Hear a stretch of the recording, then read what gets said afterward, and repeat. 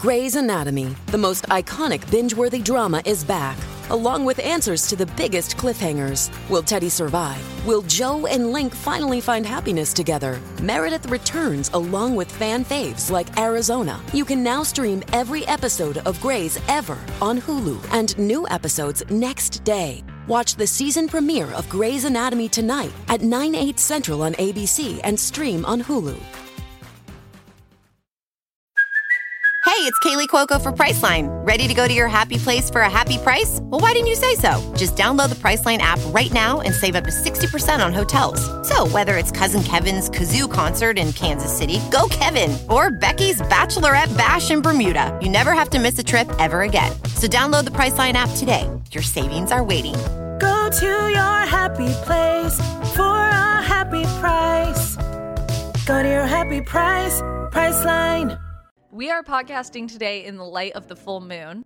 Tons of witchcraft books and like a Ouija board in her house, but so do you. I understand it, but I also hate it. I want to know the answer. There isn't one. Sorry. Let's speculate wildly, baby. This is Drinking the Kool-Aid, a comedy podcast dedicated to the mysterious. I'm Cassidy. And I'm Amanda. And every week we tell you two tantalizing stories. We cover anything from conspiracy theories to true crime to aliens to the paranormal and beyond. So if you like spooky stuff, make sure you catch us every single Wednesday, wherever you listen to your favorite podcasts. But most importantly, make sure you keep your front door locked. Make sure you keep your mind open. And keep drinking the Kool-Aid. The True Crime and Paranormal Podcast Festival will be held on August 25th through the 27th, 2023 in Austin, Texas. Join other ethical true crime podcasters, victim advocates, and paranormal creators for a weekend full of panels, roundtables, and live shows. Purchase your early bird tickets now at truecrimepodcastfestival.com/tickets. Oh boy, can't get enough of the live shows, so I asked my friends to get together in Atlanta. Nina of the Already Gone podcast and Charlie of Crime Lines are really killing it in the planning game, and I can't wait to just participate in something this cool. You can learn more about True Crime Live Atlanta happening December 3rd, 2022 from 7 to 10 p.m. by clicking the link in the show notes. Explicit content is found in this episode, so listener discretion is advised. Welcome back to True Crime Cases with Lainey. We may have a new name, but we'll still be bringing you the same quality of podcast and the same high level of respect for the victims of true crime as always. Digital forensics, which used to be called computer forensics, is relatively new to the world of crime scene investigation, only originating in the 1980s. Digital forensics didn't gain speed until the 1990s, during the tech bubble where exponentially more people gained access to the internet and purchased home computers. Companies were financially motivated by this rapidly growing consumer market to start creating computer hardware and software at light speed. Spurred on by the technology boom, people across the world also began pursuing technology as a professional career, and the tech field suddenly experienced a massive influx of money and industry experts. Technology advanced, and by 2000, the computers that used to be slow, expensive, and bulky were significantly faster, more affordable, and easier to understand. Subsequently, digital forensics became commonplace. But back in the 80s, police didn't know how to handle computers, let alone the data stored on them. There weren't training programs for CSI digital forensic specialists, and on many occasions when law enforcement were given a computer for evidence, they would simply not even attempt to look into the machine. When crimes involved computers, investigators asked their friends who were technology hobbyists to help them with that particular element. The former director of the National Center for Forensic Science, Kerry Morgan Whitcomb, recalled his colleagues being nervous to accept a computer as evidence. Whitcomb recorded the concerns police had. How do you secure and preserve the evidence on a computer? How do you collect it without changing it? What are the accepted practices related to computer evidence that would stand the scrutiny of court? What are the examination protocols? It was technology that we did not know how to handle in the crime laboratory. Today, digital forensics is an integral part of crime scene investigations. Police organizations dedicate entire departments to it, and people can study it at universities. Even the words digital forensics versus the outdated term computer forensics is indicative of how times have changed, as digital forensics includes any information that is stored in binary form, not just computers. Now we have smartphones, tablets, smartwatches, and more digital devices that can contain useful information for a criminal investigation. And these are all covered by digital forensics. Countless crimes have been solved thanks to these modern advancements. In 2009, the Craigslist killer murdered a young woman in her Boston hotel room and assaulted a second woman at gunpoint. Through traced emails and correlating IP addresses, specialists discovered the perpetrator, 23-year-old Philip Markov, a med student who no one had any reason to suspect. In 2007, the lead prosecutor for the Maine Attorney General's office, James Cameron, was flagged by Yahoo because he had been sending, receiving, and possessing child sex abuse material using at least 17 different Yahoo profiles. Even though Cameron used special software programs to wipe his computer clean of the damning images, the FBI were able to use different software to recover the evidence. And perhaps most famously, Dennis Rader, a serial killer better known as BTK, was captured using digital forensics. Between 1974 and 1991, Rader killed at least 10 people in Kansas by binding, torturing, and killing his victims. 3 actions whose initials led him to being given the name BTK. Throughout Rader's reign of terror, he would send taunting letters to the police, confident they would never find him. But when Rader sent investigators a floppy disk, they were able to trace it to a church where Rader was president of the congregation. Clearly, digital forensics has come a long way, but it had to learn how to walk before it could run, and it took its very first steps in the case of Sally Weiner. According to FBI Special Agent Al Johnson, Sally's landmark case was the genesis of what computer forensics is now. Her case was where computer forensics was born. Okay, on to the show.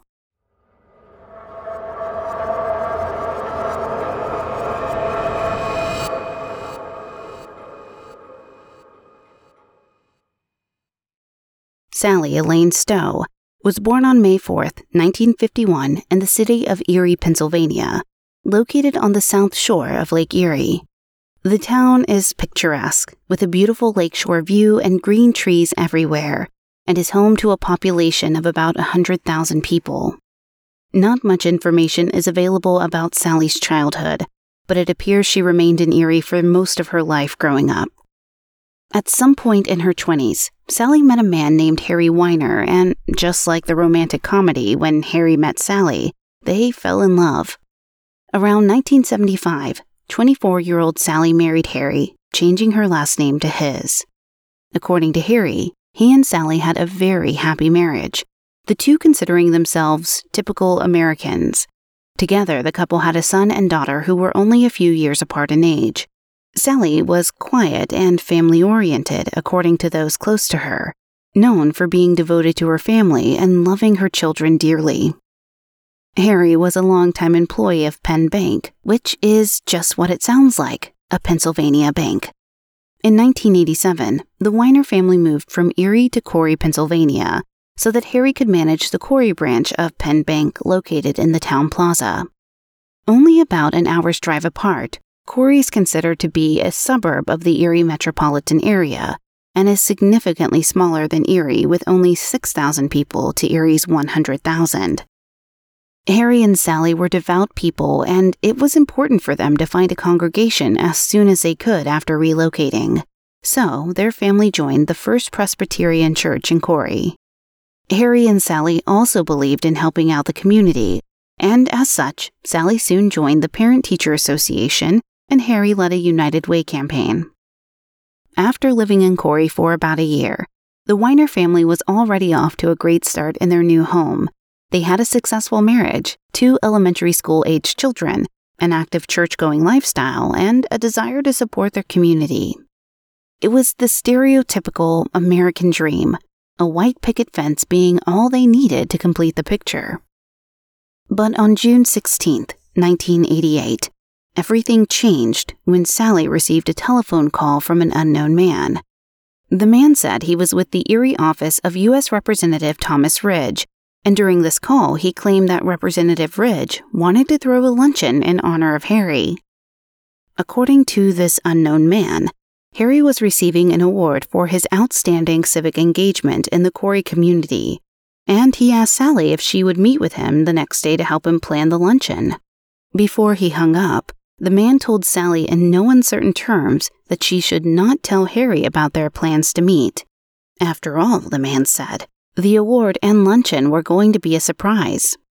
Sally agreed and made plans to meet the man around 1 p.m. in the parking lot of the Christian Missionary and Alliance Church. It was near the same town plaza where Harry's bank was, along with some other shops.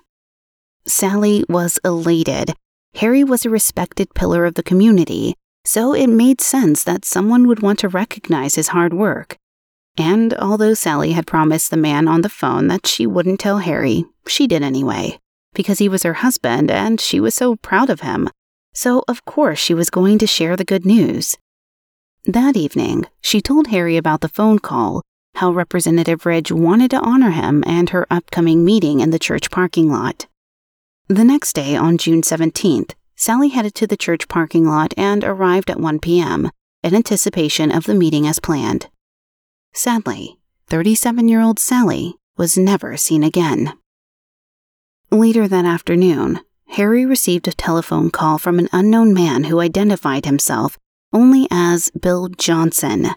During the call, Harry could hear Sally speaking, but when he attempted to respond, he quickly realized she wasn't at the other end of the line.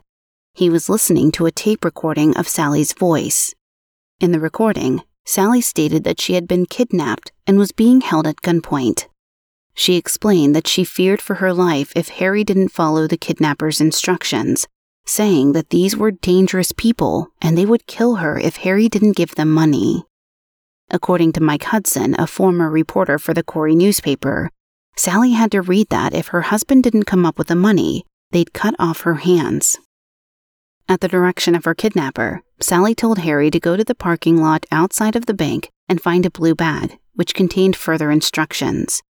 Terrified for his wife's well-being, Harry did as he was told, and inside the bag he found a ransom note. The note read, "Follow our instructions exactly, or your family will die." Exactly was spelled wrong, with an extra E before the Y. The rest of the letter said, "If you do not follow our orders, we will kill her, and we will not be quick to kill her. She will die a slow, painful, and horrible death. We will take days to torture her, and we will finish by cutting her into many pieces, and you'll never find enough to bury. So if you want your wife to live, do exactly as we say." Again, exactly was misspelled with an extra E before the Y. The note proceeded to give Harry painstakingly detailed instructions. Harry was supposed to pick up 2 walkie-talkies from a nearby Radio Shack store, which were waiting for him at the register under his name. Then Harry needed to set the walkie-talkies to a specific frequency.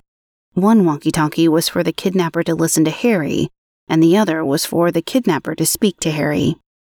After purchasing and configuring the walkie-talkies, Harry was to tape down the speak button on one of them to allow the kidnapper to constantly hear Harry, and the kidnapper would provide further instructions to Harry via the second walkie-talkie. This was a long list of instructions for Harry to follow in order to avoid his wife's slow, torturous death, and there were still more to come. Next, the kidnapper's note directed Harry to go back to the bank and fill the blue bag, which originally held the ransom note, with money. The kidnapper wanted Harry to take 90% of the cash stored at the bank, beginning with $100 bills, then $50 bills, then 20s, then 10s. When he had finished all of these tasks, Harry had to drive 10 miles out of town on Route 89, where he would go to a railroad underpass and wait for further instructions to be relayed to him through his walkie-talkie. The kidnapper specified that Harry would need to be there by 9 p.m. that evening, and concluded the note with, "We will be watching you all the time. Remember, if you are followed, or you don't follow our instructions, your wife will start suffering and dying. call the cops or screw with us, and all will die. Even though these threats were menacing, Harry was a smart man. He knew he needed help, and ignoring the note's threats, Harry called the vice president of Penn Bank, the bank security office, local police, state police, and the FBI. Something investigators immediately noticed about the note was that it wasn't handwritten. Instead, it was typed out and printed onto computer paper. Today, that wouldn't be out of the ordinary, but in 1988, it was an anomaly as a mere 8.2% of American households had computers according to the U.S. Census. They were huge, pricey machines, and the internet as we know it didn't exist yet, so hardly anyone could justify the expense of owning private computers. If you needed a computer, you could go somewhere and pay a fee to use it. But somehow, the person who had typed this ransom letter had access to a computer without fear of anyone looking over their shoulder. The consistent misspelling of exactly in the ransom letter also stood out to detectives.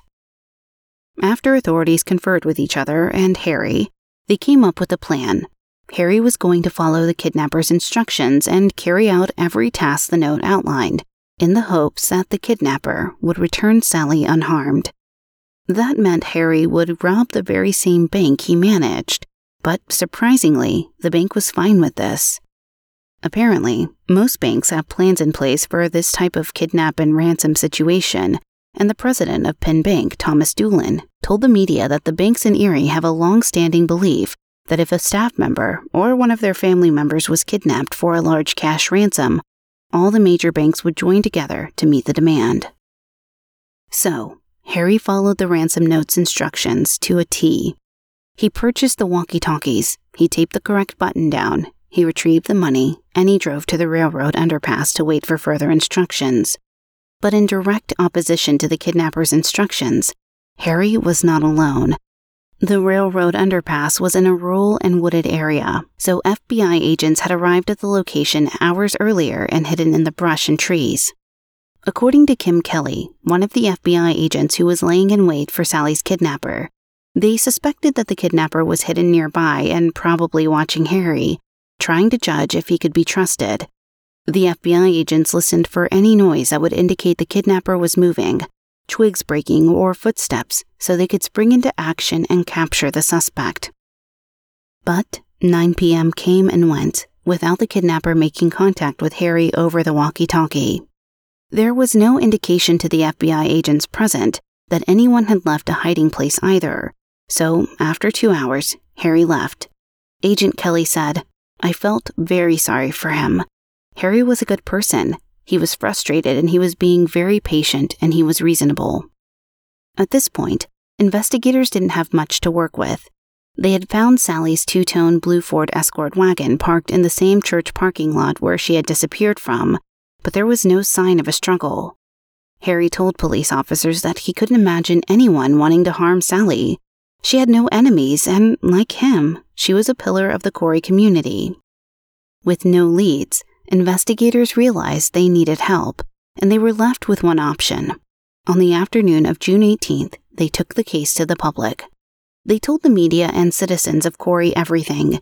Harry had received a call from a kidnapper who was holding Sally for ransom, and although he had followed the ransom letter's instructions, the kidnapper had not met with him. The authorities encouraged people to report anything suspicious, submit tips, sightings, anything that might lead them closer to Sally's whereabouts. Understandably, the general public was shocked at the news of Sally's disappearance. This was a small town, and the crime just seemed so unusual, and especially unlikely outside of a bigger city. Later, District Attorney Brad Folk would say, "You can count on just a couple of fingers the number of cases where you've seen a bank employee's family member is abducted for financial gain. It just is not a common crime." The Penn Bank president, Thomas Doolin, told the media, "In one way, this thing looks to be well organized, and in another way, it looks amateurish. This is a tiny little branch office in a tiny little community, so it's hard to figure out why this has all taken place." And Doolin had a good point. If someone was going to try to rob a bank, wouldn't it make sense to choose a bigger bank that served more people? Even the banks in nearby Erie would have had more cash on hand than the relatively small town of Corey. Despite his apprehension, President Doolin continued to reiterate that Penn Bank would support the Weiner family. He said, "Money you can replace. Human life you cannot. Our number one priority is to gain her release and get her back safely." Unfortunately, Sally would never be released, safely or otherwise.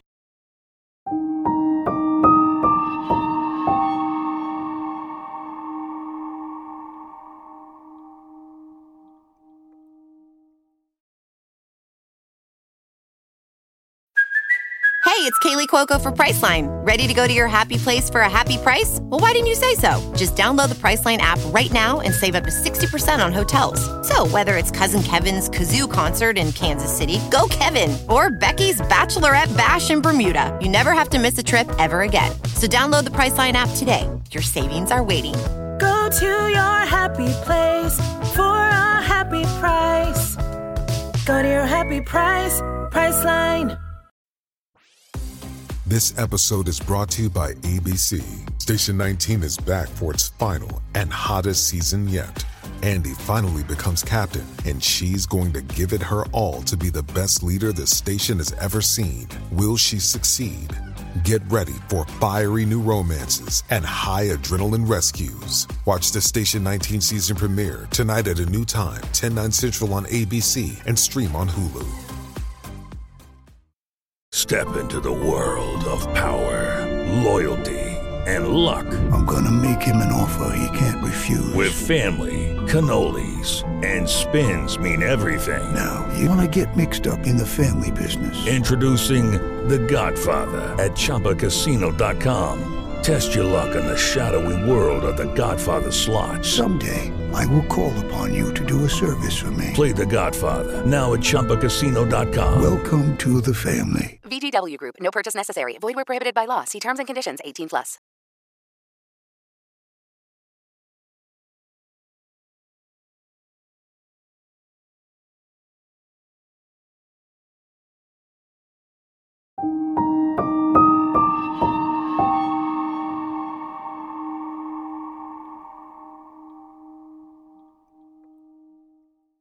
In the early morning of June 19th, 2 days after she was kidnapped, Sally's body was discovered in a densely wooded area about 5 miles northwest of Corey.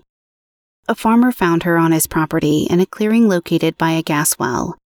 Sally was still wearing the same clothes she was last seen in, but her purse was missing.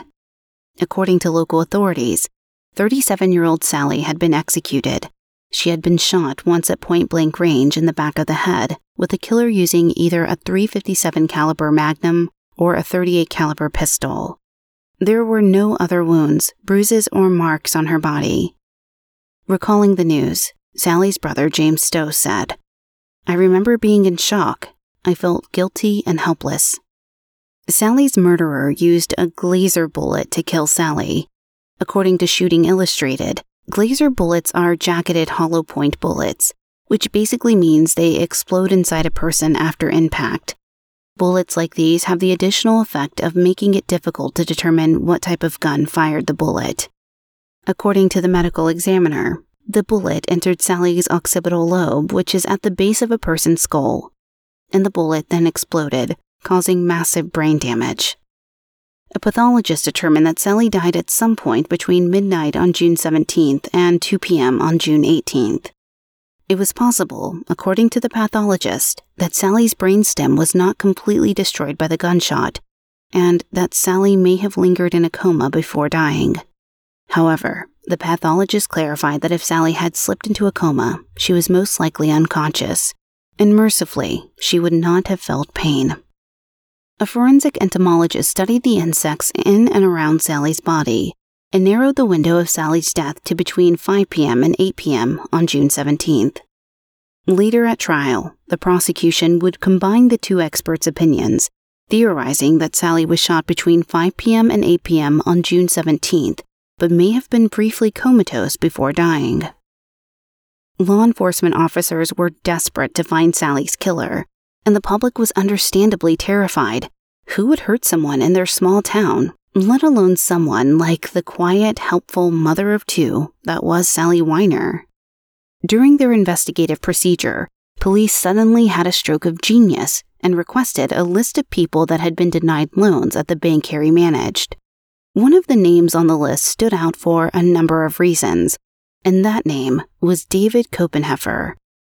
That December, David had applied for 2 business loans, both of which totaled $25,000, worth $63,000 today.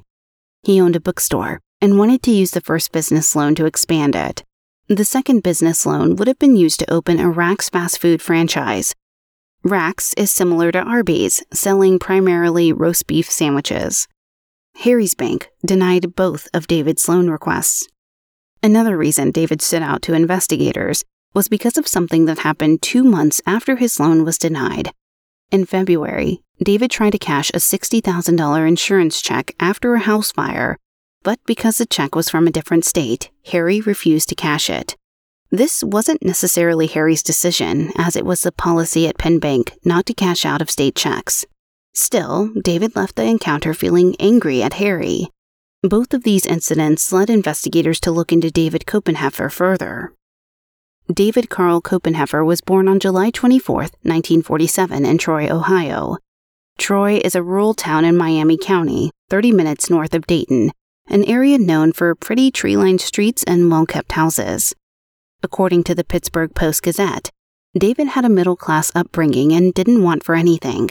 His father founded the Copenhefer Meatpacking Company when David was 16 years old, a business that was reasonably successful until the Copenhefer family sold it following the death of David's father in 1975.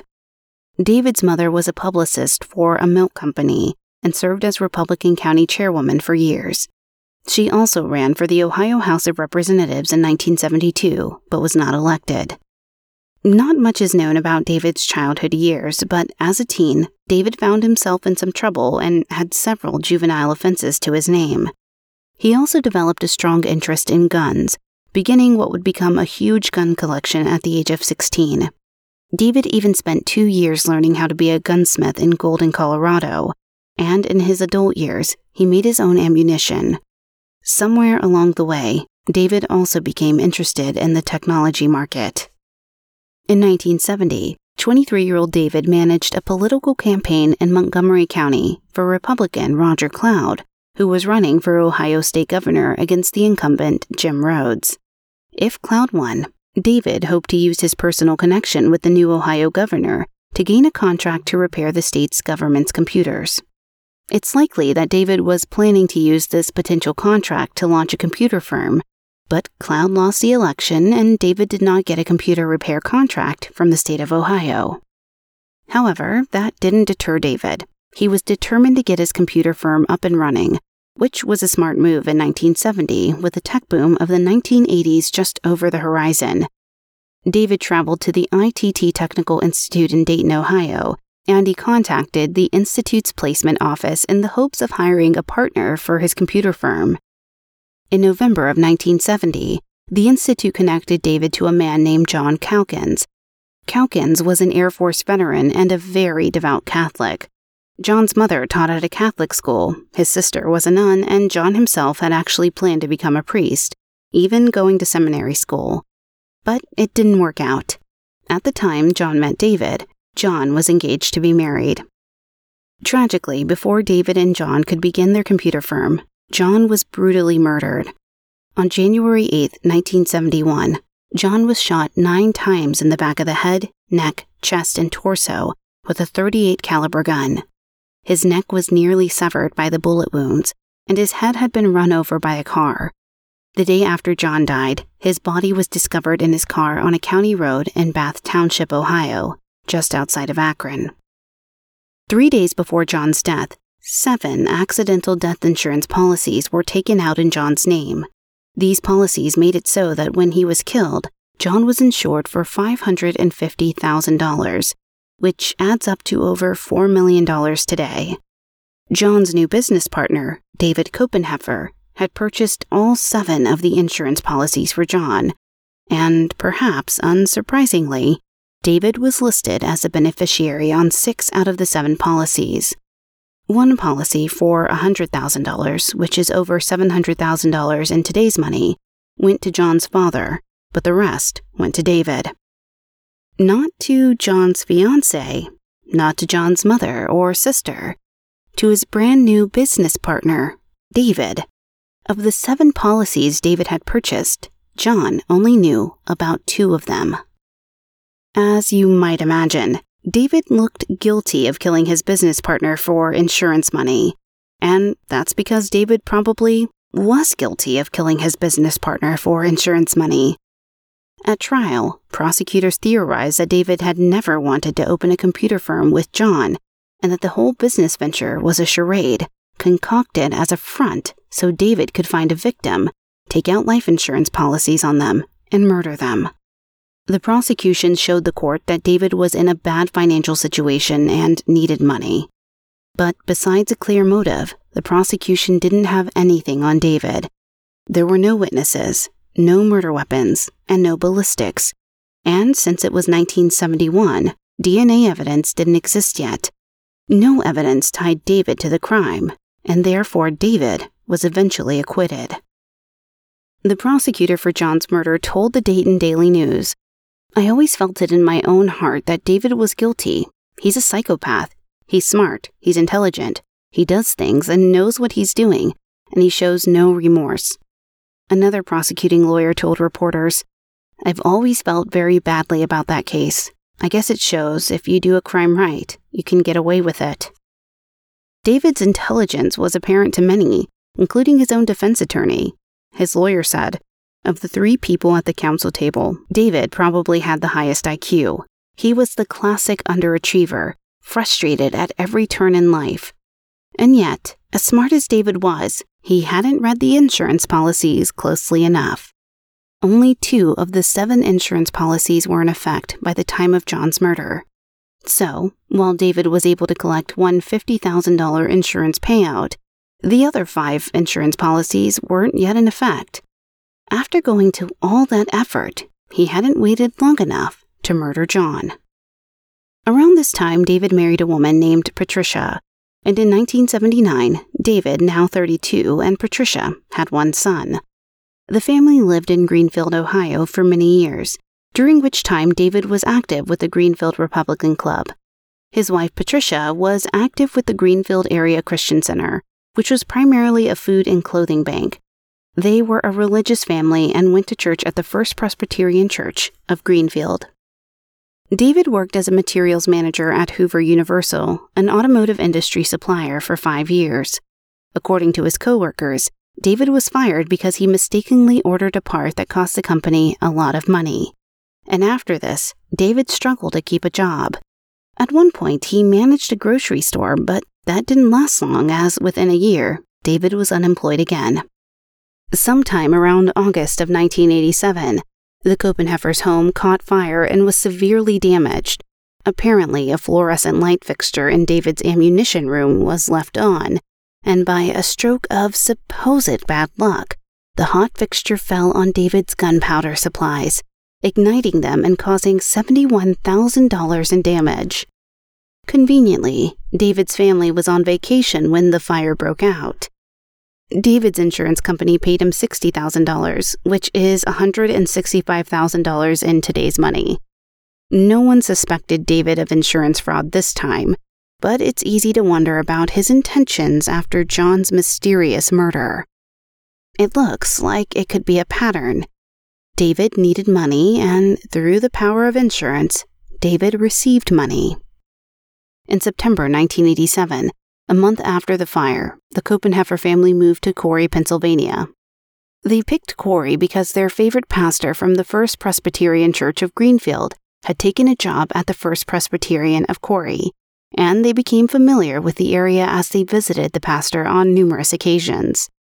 David's wife Patricia later told the Pittsburgh Post-Gazette that they were impressed by Corey and liked the school system. She said, "We weren't happy where we were living. We weren't going to stay there. It wasn't the town we wanted to raise our son in. This is more like Troy, where David grew up." Patricia told one of her church friends that she appreciated Corey's low crime rate, since at the time, the last Corey homicide had occurred 2 years previously, in 1985. So life began anew for the Copenhefers. David and Patricia started running the local bookshop and card store, which was located in the same town plaza as Harry Weiner's bank. They also became members of the First Presbyterian of Corey congregation, which just so happened to be the same church that Harry and Sally attended.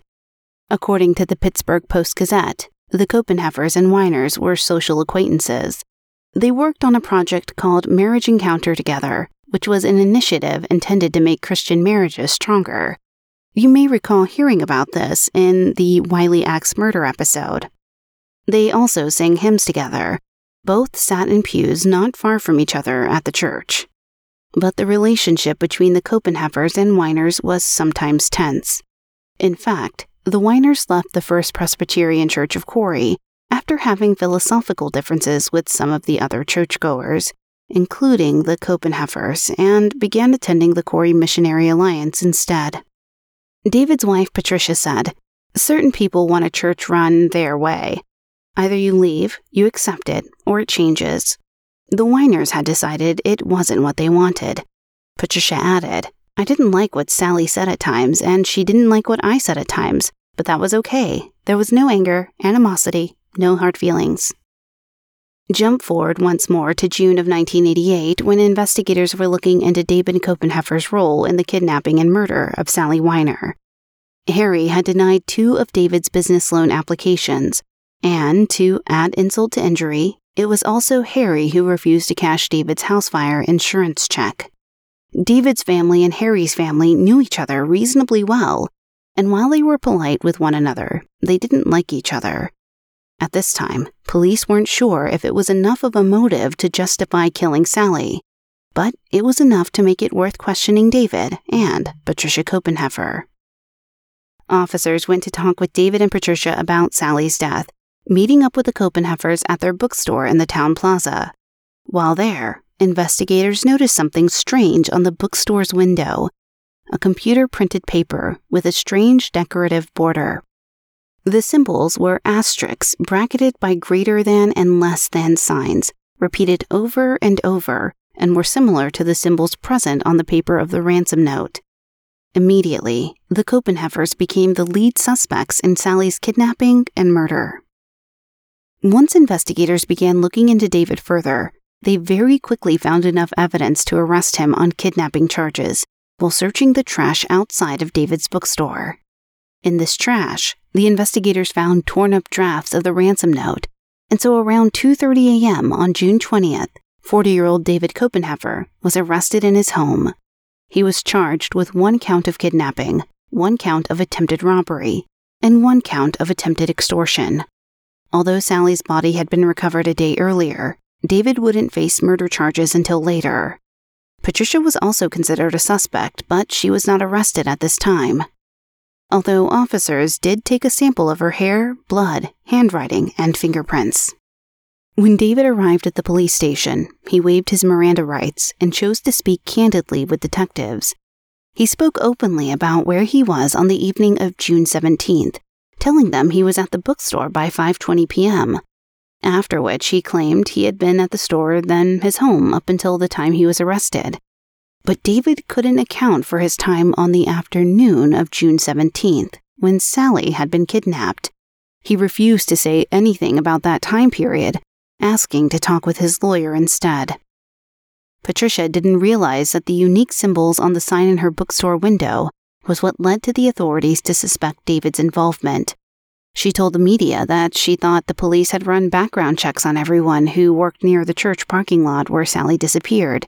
So when they saw that David had a criminal history with John's murder in 1971, he became their #1 suspect.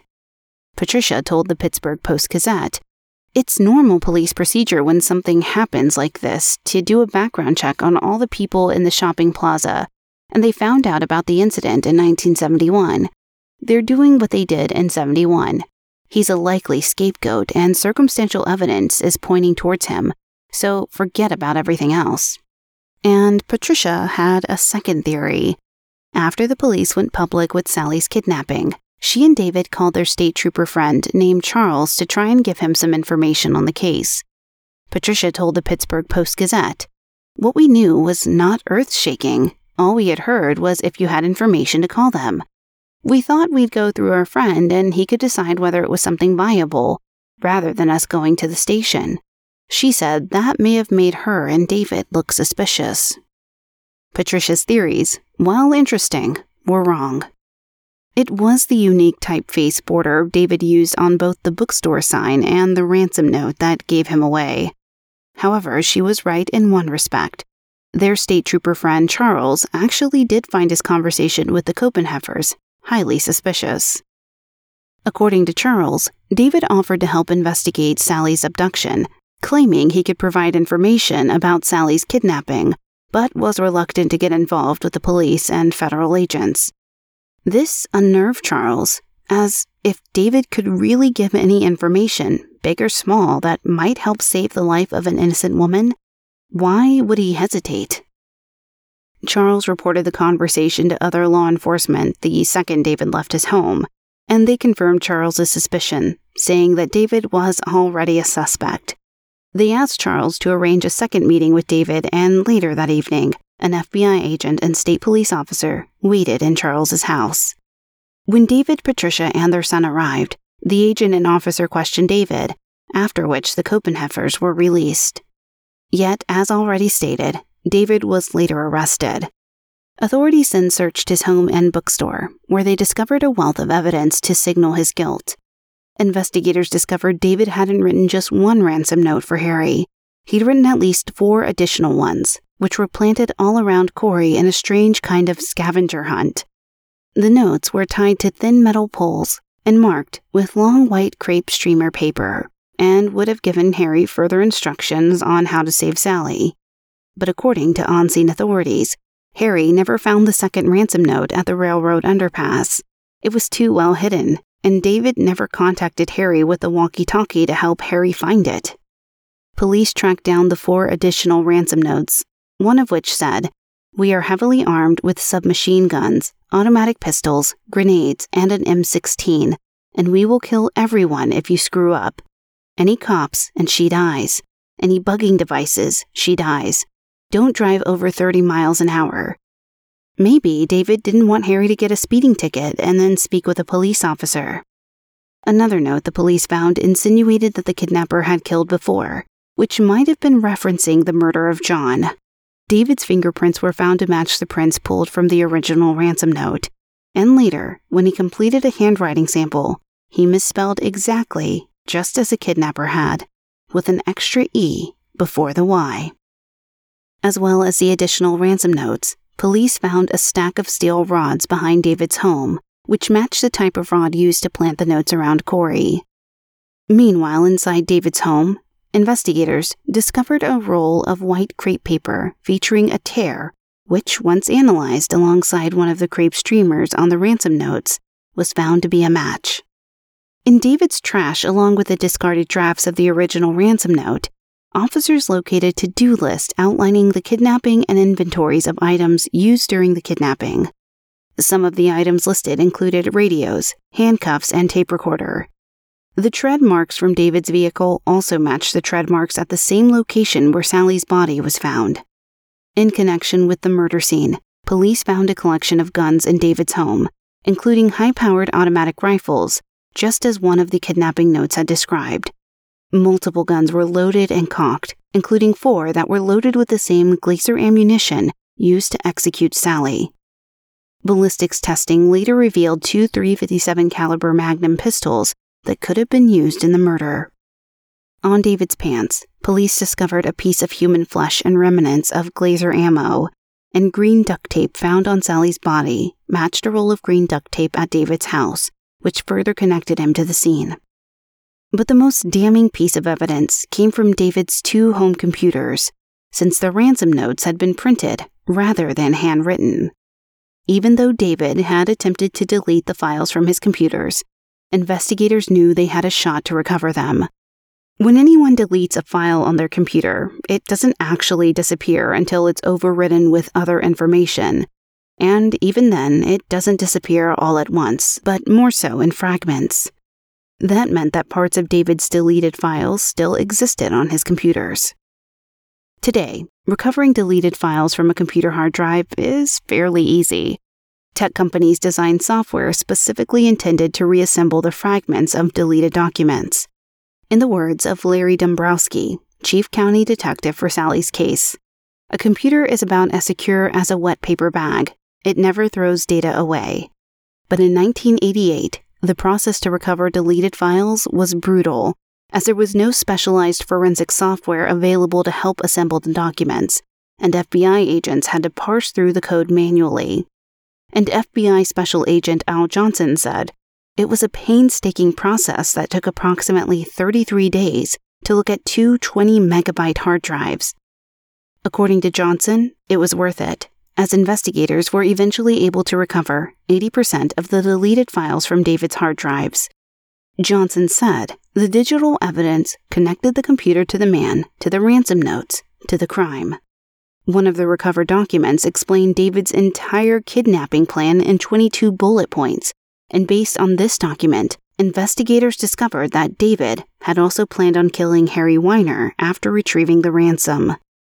In the deleted files, the agents even found drafts of David's original phone call to Sally, where he told her Harry had won an award to arrange their meeting. There were drafts of the tape recording David made Sally say at gunpoint, which Harry had heard over the phone. Overall, the police had David dead to rights. Later, a judge wrote, "Having served on this court for nearly 20 years, I can truthfully say that I cannot recall a case where the evidence against the defendant was stronger than the evidence against David Copenhefer." Still, one question remained unanswered. Why didn't David contact Harry with the walkie-talkie on the day he kidnapped Sally? After Harry went through all the trouble of following David's ransom note instructions and even robbing his own bank, why didn't David follow through and tell Harry where the next note was? The answer, sadly, is that by then it was too late. David already knew that Harry had contacted the authorities. Local journalist George Sample told Forensic Files that he had been listening to the police scanners on June 17th.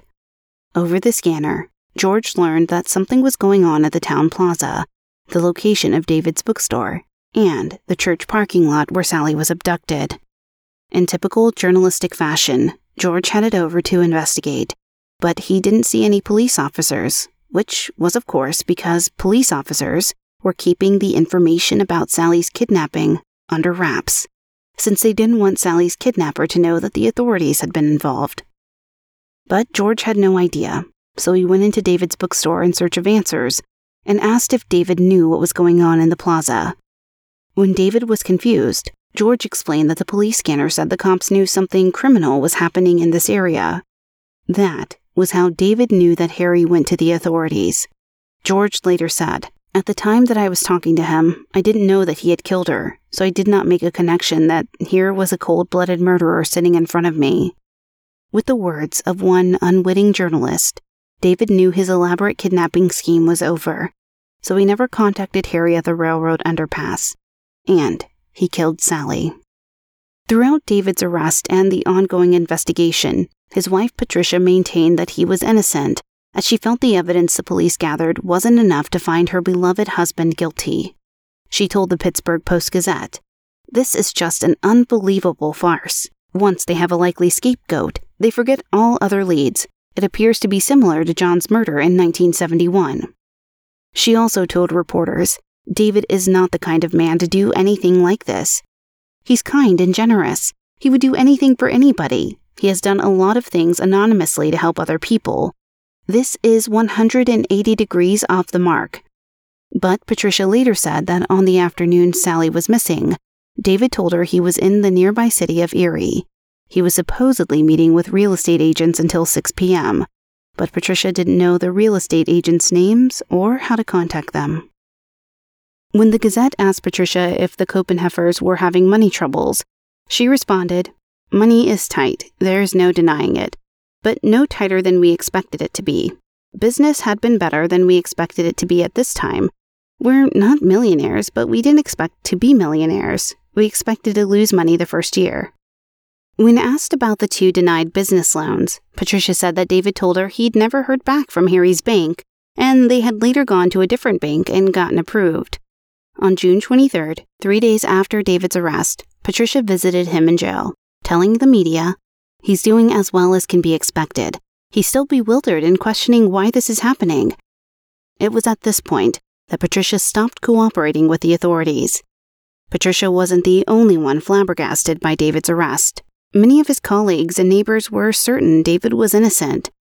The Dayton Daily News said these people considered David to be a good dad who showed up late for work some Saturdays because he spent time watching cartoons with his son.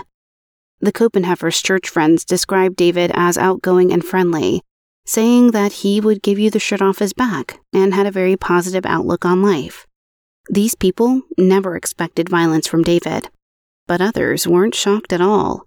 According to the Dayton Daily News, while David's friends thought he was the ultimate family man, his actual family members considered him the ultimate family embarrassment, a bad memory they want to forget. David's uncle said that after the John Calkin murder acquittal, the Copenhefers disowned him as they believed he was no good, and other relatives said they also wanted nothing to do with David. One such relative said, "He just didn't fit in with the family. I don't think anybody wanted to keep in contact." On July 19, 1988, David was charged with murder, terroristic threats, and unlawful restraint, charges for which he faced the death penalty if found guilty. Authorities had waited so long to charge David with murder because they wanted to be certain they had enough evidence to prosecute him accordingly.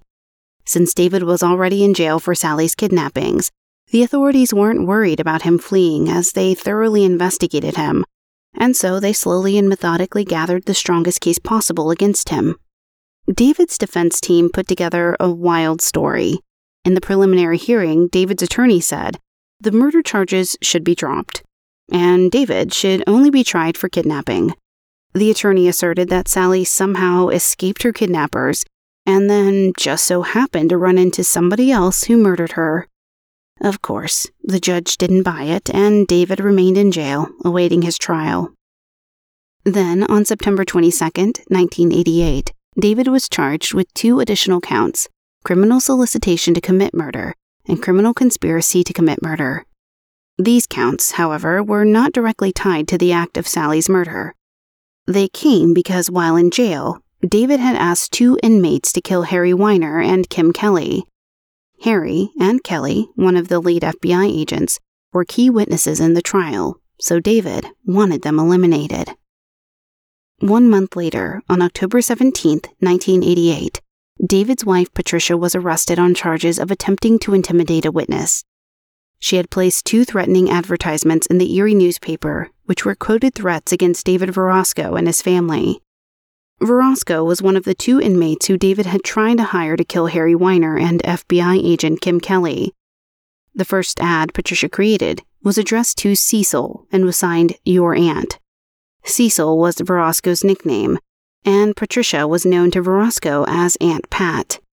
The full ad said, "Cecil, we know you are between a rock and a hard place. They forced you to go along and tempted you with a great prize. Now if you turn on Sunshine and tell the truth, you're afraid they will back out and hurt you. But do not fear, the man in charge will not let them. Let's stick together and we all win. Your aunt." The second threatening ad was published a week later. It was addressed to Grasshopper, another of Verosco's nicknames, and read, "Grasshopper, did you a favor with the kids. Agree to meet with a representative. We're counting on you." According to Verosco, he received 2 additional greeting cards with similar messages. Patricia had used a fake name, address, and telephone number to purchase the ads, but when investigators showed an employee at the newspaper company a lineup of photos, the employee picked out Patricia as the person who had placed the ads. A year later, a jury found Patricia guilty of a misdemeanor, but not a felony. During the trial, Patricia admitted that she did indeed place the ads, but she did not intend for the ads to be intimidating. Of course, it's likely Patricia was lying. Why would she have used fake information to place the ads if she felt they were friendly messages? Patricia was sentenced to 2 years in prison with a $500 fine. Meanwhile, David was awaiting his trial in prison. In December of 1988, David tried to snitch on his fellow inmates to earn a reduced sentence. He spoke with the district attorney, but the DA wasn't impressed with David's intel, which was detailing discussions of criminal activity and demonstrations of criminal techniques. Frustrated, the district attorney asked if David had ever done anything similar to what he was accusing the other inmates of. In response, David admitted they had discussed Bobby Kennedy's assassination on its anniversary, and when other inmates wondered how Kennedy had lived so long after being shot in the head, David told them, the way to do it is to make sure, when you make the shot, that the medulla is not severed. That would cause the person to linger on in a coma. Then David placed his hand on the back of his head to demonstrate how the shot would be made. This information is very interesting, considering that Sally was shot in the head the exact same way, as confirmed by the pathologist's prediction that she may have been in a coma before dying. Later at the trial, these statements were introduced as evidence by the prosecution. David's trial began in late February of 1989. It was a high-profile case, so they had to switch from an Erie area courthouse to one in Pittsburgh, and the jury was also sequestered. When the trial began, the prosecution's case was clear. David was upset with Harry Weiner for denying his business loans and not cashing his insurance check. And as a result, David had kidnapped Sally for both revenge and financial gain. When his plans didn't pan out, David was forced to kill Sally. Based on all the evidence investigators had accumulated, especially the detailed plans, ransom notes, and phone call scripts found on David's computer, David was found guilty of both kidnapping and killing Sally Weiner. David's defense attorney's arguments were weak. They claimed David was with his wife during Sally's murder, which didn't stand in court as his wife was at that moment in prison for helping David with other crimes. The defense also argued that the evidence on David's computer was planted using special equipment. As a last-ditch effort, they also cast suspicion on Harry Weiner, who had recently become engaged to a new woman less than a year since Sally was killed. Wasn't that too soon to move on from the death of your wife? The defense proposed that Harry plotted to kill Sally and frame David by planting the evidence on his computer. Harry later told the Associated Press that he was upset by the defense's claims that he had something to do with Sally's death, but that he could live with these sort of attacks as long as justice is done. David took the stand and testified that he had nothing to do with Sally's kidnapping or murder. He explained that his fingerprints were found on the ransom notes because he found the blue bag in the bank parking lot before Harry and followed the trail of clues on his own, reading the notes as he went. He claimed that at the same time, he drew a rough map of the area and roughly copied some of the instructions he found. David did all of this, supposedly because he wanted to help Harry. Even if that story was believable, he didn't successfully address the human flesh and ammo residue on his pants, the green duct tape, the metal rods, the white crepe paper, or any other evidence that so clearly tied him to the crime. The district attorney, Brad Folk, later told Forensic Files, David Copenhefer is a master manipulator. It was an intellectual game to see how far he could push the system and get away with it. When asked about why David still maintained he was innocent, Folk said, "That's the arrogance of the man, that despite overwhelming evidence as to his guilt, they still refuse to accept responsibility for the crimes they've committed." On March 21st, 1988, after deliberating for more than 6 hours, the jury found David guilty on all charges, and on May 3rd, David was given the death penalty, sentenced to die in the electric chair. As a result, his charges for putting a hit on Harry Weiner and the FBI agent were dropped as there was no possible higher sentence than he had already received for his crimes. Since David and Patricia were both in jail, their son went to live with other relatives in Ohio. Following David's conviction and sentence, he tried to appeal many times. One time, he said that the police illegally intruded on his right to privacy when they reconstructed his deleted computer documents. Ultimately, all of his appeals were denied, and on March 18, 1991, the Supreme Court of Pennsylvania reaffirmed David's death sentence. Years later, the death sentence was briefly overturned due to a technicality, but it was reinstated once more in 2012. David may have continued to file petitions and appeals for his release, but he didn't get the chance. On January 20th, 2013, 65-year-old David died in prison from natural causes. Thank you for listening. If you like our podcast and enjoyed this episode, please review us on Apple Podcasts or your podcast player of choice. It's a big help. Follow us on our social media. We're active on Twitter at truecrime_cases, Facebook at facebook.com/truecrimecaseswithlainey, and Instagram at truecrimecaseswithlainey. Our website is truecrimecasespodcast.com, and we'd love to hear your episode suggestions. Send us an email, tcfcpod@gmail.com. This episode was researched and written by Andrea Marshbank. Content editing by Jesse Hawk. Produced by the best in the business, Neeks at We Talk of Dreams. Check him out on Twitter at We Talk of Dreams or wetalkofdreams.com.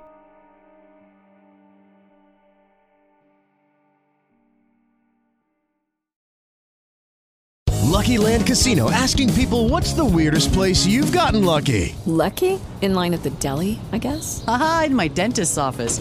More than once, actually. Do I have to say? Yes, you do. In the car before my kids' PTA meeting. Really? Yes. Excuse me, what's the weirdest place you've gotten lucky? I never win and tell. Well, there you have it. You can get lucky anywhere, playing at LuckyLandSlots.com. Play for free right now. Are you feeling lucky? No purchase necessary. Void where prohibited by law. 18+. Terms and conditions apply. See website for details. With Lucky Land Slots, you can get lucky just about anywhere. Dearly beloved, we are gathered here today to... Has anyone seen the bride and groom? Sorry, we're here. We were getting lucky in the limo and we lost track of time. No, Lucky Land Casino, with cash prizes that add up quicker than a guest registry. In that case, I pronounce you lucky. Play for free at LuckyLandSlots.com. Daily bonuses are waiting. No purchase necessary. Void where prohibited by law. 18+. Terms and conditions apply. See website for details.